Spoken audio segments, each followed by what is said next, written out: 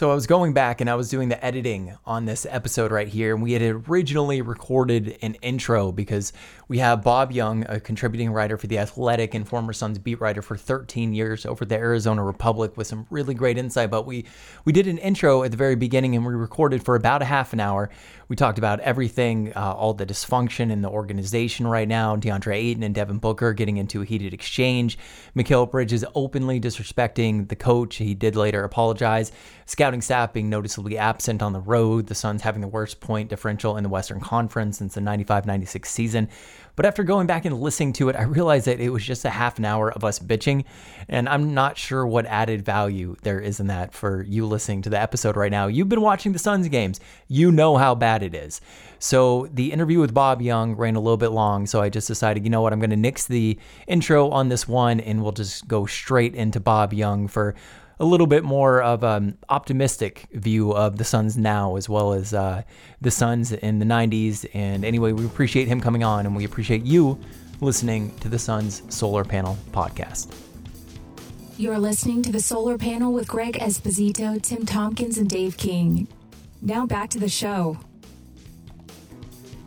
And joining us on the episode today, it is an honor, it is a privilege to have Mr. Bob Young on. He is a contributing writer for The Athletic, former Suns beat writer for 13 years at the Arizona Republic. You can find him on Twitter at BobYoungTHI. So Bob, let me ask you a question. Is coming on the Suns Solar Panel the highlight or the low light of your career? I'm just going to put it right in the middle there somewhere. How about that? just below making the NBA Finals, covering the Finals team in '93, right? Yeah, right in there. Yeah, and getting married and having my kids, and those all happened during my career. So. All right. Well, is covering this former or this current iteration of the Suns the highlight or the low light of your career? This would have to be one of the, if not the low light, one of the low moments. It's tough to watch. It truly is. What team? What years did you cover exactly, Bob, on the Republic? Well, I started kind of contributing, as a matter of fact, in '92 during the playoffs, and then I was on the beat full time from that off season, right before Barkley was. Joined the team, so I was there until actually middle of the season that Marbury was traded. The last game that I covered was I think it was January 30th of that year, and it was in New York, and it was the first time that they played against Marbury after that trade. So that was, and then I started doing the Heat Index, which was a column, kind of a Sunday column inside the cover of the sports section. I read it every day, or every Sunday anyway. Absolutely. Okay, Bob. So basically, you were the beat writer during one of the most memorable periods of Suns lore. So you joined just before Barkley was acquired, and you left just before Steve Nash was acquired. Right. Yeah, the second time he was acquired. The second time he was acquired. Yeah. You were there for the first time. That's a very good distinction. But yes, the MVP Nash, MV Steve was Paul Coro's beat, and you were the Barkley and all that. Good timing on my part there, right? Yeah, I'll bet you were like, "Duh." I was feeling sorry for Coro because they were so bad the previous year, Well, exactly. That year, and I was like, God, I feel bad leaving them with this. And then, then they get Nash, and 7 seconds or less takes off, and he had it pretty easy for a while. I still remember actually him and Dan Bickley.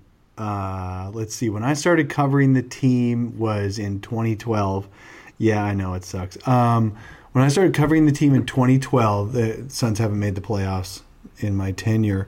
I remember Coro and Bickley talking that spring of 2013 going, well, at least we don't have the grind of the playoffs, man. That was getting old after a while. Yeah, it's funny. I feel guilty a lot because I used to rip them because they were getting eliminated in the first round all the time. Right towards the end of mine. and, and now they can't even sniff the first round. That's the panacea, man. Yeah, it was 13 years in a row at one point that they were in the playoffs, and I remember that finally ended, and I ended up taking my old man to the Indy 500 because it was the first time I didn't have that playoff stuff to worry about. It was wild. Now I never ever would have believed that they would go 9 years in a row without the playoffs, which I'm pretty sure they're going to do. Yeah, if not 10 or 11. Yeah, a whole decade, man. This is a franchise who made the playoffs 29 of their first 42 years in existence. Admittedly, there were years. Now, Bob, I know you were saying you ripped them a little bit during some of your final years because they get out in the first round. Admittedly, back in that time, the Eastern Conference was much better than it is today, as far as competitive balance and all that. And the West kind of squeaking in with a 500 record on a regular basis. I think even one year they were under 500. They made the playoffs. Yeah. The West isn't the same now. Certainly the 48-win Suns team of 13-14 could have broken this little string, but the West was so good they couldn't make it in. And then the next year they were 39-43, and I think a team with a similar record made the playoffs in one of your years. So this has been a really bad stretch, but it's coincided with the best stretch of Western Conference basketball in the last 20 years as well.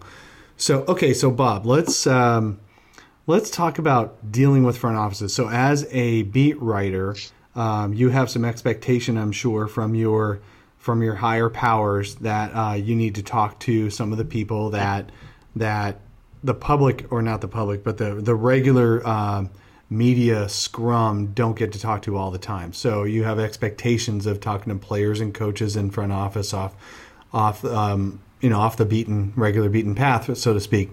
What was it like working with the Suns front office folks back then compared to what it's like now? Because one of your expectations as a columnist for The Athletic is also to get those off the beaten path type of interviews and working, talking to people behind the scenes. So tell me what the difference is between the two.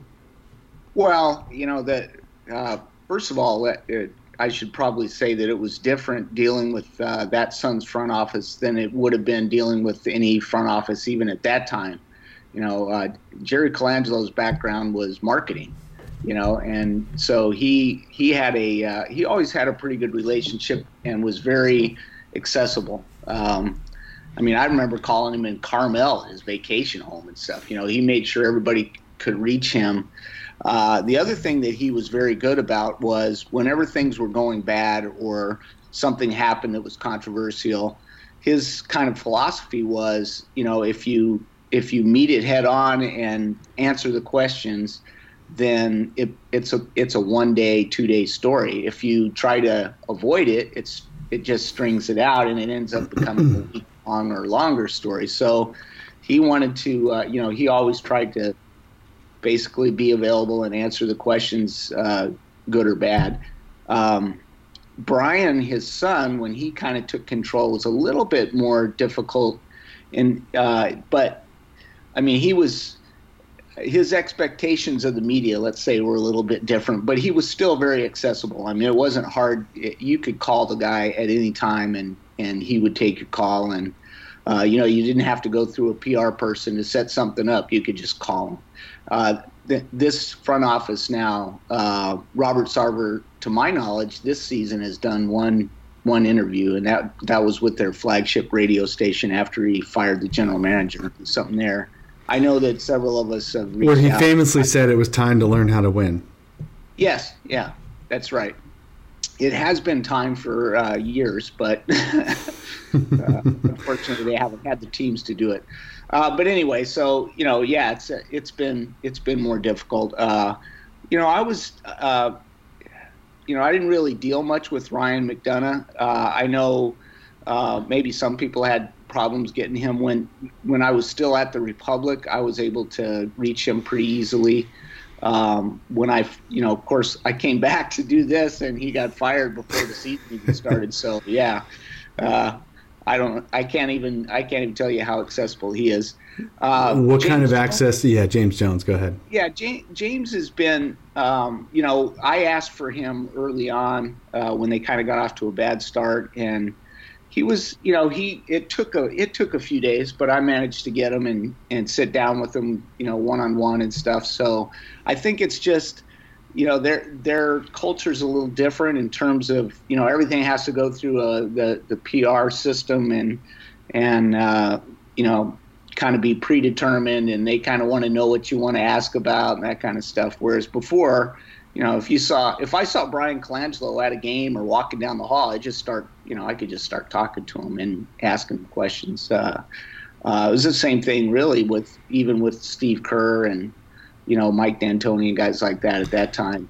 Well, I found that to be true of James as well. If you catch him on the sideline or walking around, he's certainly more than willing to talk to you. Right. I do want to say that I love working with the Suns PR. They have different expectations given to them by others on accessibility and all that. Julie Fye's been around since probably maybe even before your time, right, Bob? No, we started the same year.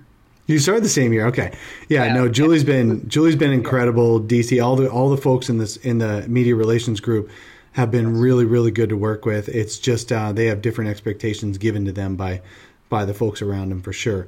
So I appreciate that kind of insight. I know it's been difficult to get a hold of certainly Robert during this time, and to get him to talk about things. I think part of it might be that he knows that whatever he's thinking at the moment may not be what actually gets put on the court. So he's kind of getting himself stuck. He's pretty obvious. He wants the Suns to win games. But the actions that he takes to make those games, put those rosters together and all that, and his front offices, you really don't know who's responsible for the roster completely that's out there. We hear that Robert Sarver will, veto this and recommend that and insist on the other thing. But really 90% of the moves, wouldn't you say, is, what would you say, Bob, are 90%, 70%, 50% of the moves Robert Sarver's doing, or most of those the front office guys, and he just agrees with it most of the time? I think most of the time he probably agrees with them. And I should say here that, I haven't been around it for the last couple of years, so it's hard for me to judge, a lot of that. I have spoken with people that are familiar with some of the things that have happened, and I do think that he, as much as he probably doesn't want, or tries to stay out of this, he is passionate. I don't think you can take that away from him. I think he does want to win, and he's passionate about it and about the team. And sometimes the problem is, I think if you want to have consistency and you want to have respect around the league, you have to have basketball people that you trust, and you may have to step in from time to time and express your opinion, but ultimately you got to let those guys do their job, or if you keep undermining them, even if it's just on big, here and there, a big decision or whatever, that everybody in the league after a while knows what's going on. And then it really, it undermines the people that are trying to do those jobs. The best thing that guy could do, in my opinion, is to hire a really good basketball guy and just get out of his way. I just don't know if he can do that. And I don't want to put you in you didn't cover the team during the 7 seconds or less era, so you barely covered the team with Robert Sarver as the owner. So you don't really have all that firsthand, right? Right. Not on a beat writer basis. I was writing columns and stuff, so I did deal with Robert. Okay. Well, that's good. So do you think his way of dealing with media, or way of dealing with stories, like you said, Jerry getting out in front of things, has that changed over the years at all, or has it always been this way? No, I think it has. I think he was pretty accessible early on, and of course, let's face it, he when he bought the Suns, he kind of had the a Midas touch. Everything that he did seem to work out, and he bought the Suns, and they went and got Steve Nash, and all of a sudden, they're a really entertaining, high energy, kind of revolutionary team. So, yeah, he was happy to talk about it and stuff. But, almost from the beginning, though, he was getting involved in stuff. I don't think there's any question that, the whole Joe Johnson thing at that time. Yeah, that was Robert. He just didn't want to, he didn't want to pay, and he handled it poorly. And I can tell you that came back to bite him a few years ago. Yeah, and then there's also the Kurt Thomas trade. Basically that was an edict down from everybody's pretty clear that was an edict down from him to clear that contract off the books. Right. Yeah, and that, I started to say the Aldridge deal. He has the same agent that Joe Johnson had at the time, and I think those kind of things come back to bite you. The agent doesn't want to send his player to this team because of his past experience, and you're not talking about a small time agent there. You're talking about Arn Tellem. It's a big name. So those kind of things will they linger, and I think that's one of the reasons. I don't think it's the only reason, but it's one of the reasons that they're where they are now. Yeah. Okay. Thank you. So. Now we have a segment. It's called Solar Opposites. Tim is going to lead us through this foray. He's going to explain all the rules, and then we're going to each have a take on the questions that Tim poses us. So let's get into it here. The Sun Solar Panel podcast, now available on Spotify. Just search Sun Solar Panel. Now back to three awkward guys talking about the Suns. Okay, so the way that this works, Bob, and you listening, is you each have 1 minute to respond. I'm going to time it. And then you get a 30-second rebuttal. And I will cut you off once the minute and the 30-second happens. And then I get to judge who gets the point for having the better argument, not the better opinion. Okay. Yeah. Great. Yeah. Do I win a prize? Is there lifetime supply and nothing? You get this. You get the knowledge of knowing you came on the solar panel and won. Okay. Right. Isn't hard to do. Or lost. Yeah. All right. So we are going to start this off with you, Bob. What is the most memorable moment of the Suns in the 1990s? Okay. To me, obviously a lot of people would think of the John Paxson shot in the finals in '93, but for me, one of my most memorable experiences were the two New York Knicks games that year. And the reason I say that is because the big question about the Suns at that time was kind of, whether they were going to be tough enough to compete with the best teams. They had a reputation for being a kind of a pretty team that scored a lot of points but wasn't really good in the playoffs. And New York was kind of the measuring stick for toughness in those days. That was Pat Riley's teams.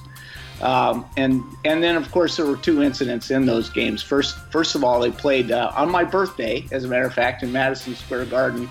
And Charles Barkley's gift to me that day was to leap over the scorer's table at the end of the game and chase Jimmy Clark, one of the referees, up the corridor in Madison Square Garden. Bob, time's up. Oh, right, yes. Save that for the rebuttal. All right. Dave, what's the most memorable moment? The second game was the one with the bench clearing brawl. Greg Anthony punch. Too bad, man. Too bad you couldn't make that argument. Yep. But he does have a chance for a rebuttal. Dave, what say you? How about that bench? No, I'm not going to take the bench clearing brawl. For me, that most memorable moment, it's when Charles Barkley hit the game winner to beat, I think it was, it was Seattle, I think, or maybe it was the Spurs. San Antonio. San Antonio. That's it, the Spurs. That was just, to me, just Charles just walking that down and just making that shot. I'm pretty sure it was over David Robinson now that I'm thinking about it. Yeah. That's just knowing that the Suns finally had that MVP, knowing that MVP was actually going to deliver in the playoffs was just like, that's just, incredible. The Suns haven't had a guy who not only was billed as the MVP, but actually played like the MVP and delivered those key shots. They hadn't had any of that. I know there are fans of the 76 run and all that, but really, that to me was the moment, my Dave, most time's memorable moment. Damn it. And Bob, you have 30 seconds. Well, that was definitely a big moment. I think at that time the Suns expected to beat San Antonio, but I would go back to the New York series, the brawl in the second game when Greg Anthony came off the bench in street clothes and punched Kevin Johnson, and Pat Riley ripped his britches out in his Armani suit. That was big. All right, Dave. All right, yeah, no, I get what you're saying on those moments, because those moments exhibited the Suns' need for toughness, and my moment exhibited the Suns' need for a winner who would make that key shot, even in a series you were supposed to win, to actually make the shots to win. So those are, I think those are two pretty good examples, and Tim's going to have to decide which ones are the best. I am, and I'm going to go with Bob on this one just because there were punches thrown. I think that is a more memorable moment. I accept that. I accept that judgment. Admittedly, I am 36 years old, so my time watching the Suns in the 90s was not as clear as it was for you guys. A little light in the britches. Yeah. So I get to go back, and sometimes they'll have the NBA Classic games on, and I get to watch those, but it's not the same as being there in the moment and living it. Right. So well, I will give Dave this, that I hadn't even thought of that moment actually, but that really at the time that is very true. That was a big moment because that team, and you remember that team barely got out of that first round against the Lakers. That was a huge moment, and the fact that he did it over David Robinson, who was at that time was probably the best defensive big man in the league. That was pretty impressive. Yeah. Okay, you ready for our next round? I got to win the next round, man. You do. The second question, we're going to start this off with Dave. What was the most talented roster of the 90s? Yeah, I'm going to say that 93 roster, and really because you had that MVP right there in his prime, playing the best year of his entire career in Charles Barkley. And that was just being added on to.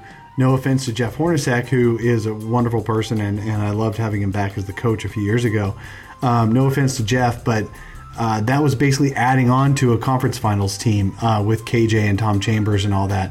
It was a little disappointing for a purist Suns fan to see how minimalized Tom Chambers had to become for that team. He was also getting older, but Barkley basically took his spot in the rotation, and Chambers became a backup. But the fact that a guy who scored 60 points in a game, was an all-star, was the best free agent signing in the history of the franchise, and the first free agent signing in the history of the NBA, was relegated to a bench role. That shows you that had to have been the most talented team that we had in 1993, 92, 93 when the Suns went to the finals. All right, Bob. Well, it's a good point. I like, obviously, a team that made it to the finals had to be pretty darn talented, and that was Barkley's best year. But I'm going to go with 94-95 when they had a healthy Danny Manning. That team was 39-10 when he blew out his knee in practice in a collision with Joe Klein. And you basically had everything that you just talked about, and then you add a Danny Manning who was healthy and effective at that time, and that was an extremely talented team, and I think an NBA championship team if he stays healthy that year. Yeah, that was actually pretty darn incredible, man. With Danny Manning adding to, I mean, the Suns went through a period where they were just able to add to their talent each year without subtracting. That doesn't happen in today's NBA. I'll tell you that. That is not something that happens on a regular basis for sure. Yeah, and that was you talk about the free agents and stuff. They had gotten Manning. They had also that was after they had added AC Green, and they also added Wayne Tisdale, and these were all guys that they got on kind of small contracts and stuff. Not well, AC Green's wasn't, but Tisdale and Manning were sign minimum contract type deals just to come to Phoenix. For Suns listeners, that's they actually, that loophole was in the CBA, and the collective bargaining agreement was closed years later because teams kept doing that. The good teams kept signing a really good free agent for 1 year at a league minimum, and then giving them the contract they deserved a year later. Now, because of all the rules, you have to be under that kind of contract, no more than, I think, 20% different for 2 full years before you get your money. And free agents stopped doing that. Danny Manning in today's salary cap era would not do that. Now the only sacrificing you're getting is Kevin Durant sacrificing a couple of $1 million on the top end of his salary, or LeBron James sacrificing a couple of $1 million on the top end of his salary to join the Heat a few years ago. That's the most benevolence you'll see from a player anymore. Yeah, and one of the reasons that the Suns were able to do that was, they made good on those situations. They were theoretically not allowed to have any prearranged discussions, but Danny Manning is the greatest example. He was on that small contract when he blew out his knee, and Jerry Colangelo still signed him to a long-term extension with for the money that he would have gotten if he had remained completely healthy. And he was never the same player, but he felt obligated to do that. All right, Tim, so you're only allowed to count the first minute of that entire conversation. If I have to go by the first minute of the conversation, I definitely have to go with Dave on that one, because I think that anytime you have an all-star that is relegated to the bench, that just shows how much the rest of the lineup, how good it had to have been. So I think Dave gets the point on the second one. Right. So it's a tie again, which is crazy because I feel like every time we do this segment, it's 1-1. Because we're so good at our arguments, man. That's it's not in a sense of fairness or the fact that we don't even have a prize, so why have a winner? But it's because we all have great arguments to make, Tim. I've thought about it though again, and I think that I should have given the point to Greg last week, just because he was able to make a cohesive argument to why Robert Sarver gives the Suns a competitive advantage. And just being able to make the argument, I feel like I should have given it to him. Bob, we periodically create opportunities for us to challenge ourselves to come up with a cohesive argument that we don't necessarily agree with on the whole, but we try to win at Debate Club. And Greg actually made a compelling argument for Robert Sarver being a good owner. That should be the championship for the season then. If you can make that argument, that's like an all-timer. Okay, Bob. So I will ask you the same question, and I want to get how you would argue that Robert Sarver is a good owner. The question being, it is said that ownership is the greatest competitive advantage in the NBA. So by those standards, the Suns have the greatest competitive advantage in the NBA right now. I would not make that argument. I could not make that argument, and I congratulate Espo for actually being able to do that, because it can't be done. I mean, I seriously, no disrespect. I mean, he's just not. I don't know how you could make that argument. I mean, he hasn't done anything to deserve that. I mean, honestly. Greg's argument was that he was willing to open his checkbook at certain moments, and maybe unexpectedly, but he certainly is willing to open the checkbook. Oh, like for Shaq? Yeah, right. We said unexpectedly is the most complimentary way to put that. We did want to ask you a question, though. Okay. My understanding is that you have a few more details on the Shai Gilgeous-Alexander trade that never happened. Yeah, well, what I've been told is and it's been reported elsewhere, but my understanding is that Ryan McDonough had he had a couple of plans in place, and the first was not to draft anybody with that pick, but to trade it for another unprotected first round pick, and then try to flip some of those picks that the team had to get a kind of an established point guard. And Robert didn't want to do that, and so they decided that they would try to work something to move up in the draft. And at that point, his plan was to try and work something for SGA. Sure. Yeah. And he had apparently a deal in place, and then it became known that Philadelphia was trying to do something with the Mikal Bridges pick and Mikal Bridges, and so they ended up making that deal, and McDonough was trying to take care of the point guard position, and ended up with a fourth young wing player, which you give up, and they had to give up the unprotected Miami first round pick, which is, a lot of people will tell you, that was the most valuable pick that was available out there, because Miami was going to have to do this rebuild. So anyway, that's the way I was told that all of that unfolded, and that Robert was actually screaming to make at people to make the deal. Wow. Yeah, no, here's my take on this whole thing, because I followed that when you were tweeting about it, and also wrote about it a little bit, and other people have covered it.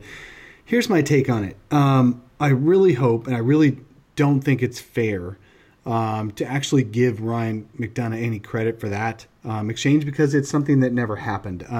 You've got to actually close that deal, and basically Robert Sarver nixed it before it could even be closed. So you don't know if the Suns would have been able to acquire Shai Gilgeous-Alexander, or the other. You said the first option was to, and this is interesting too, to flip that number 16 pick for an unprotected in the future, so they could combine that with the Miami pick and get a established point guard that way. Not necessarily combine it, but use some of those assets.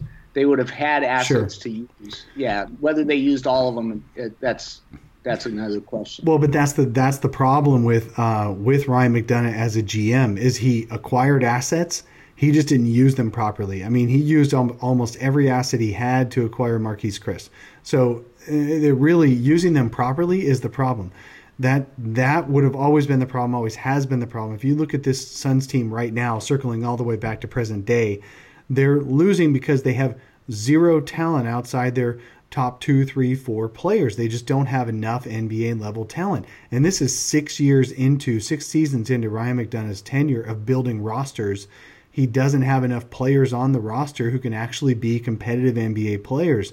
And that's him building those piece by piece. So I hate watching people trying to give him credit for having potentially solved the Suns' biggest problem, when he never did, and he had 6 years to even build a roster that was competitive, and he just didn't do that. So, yeah, you can rail on Robert Sarver for screaming over that one thing, but 90% of that roster was built on Ryan McDonough all by himself. Yeah, but you're making a big picture argument, which I don't disagree with.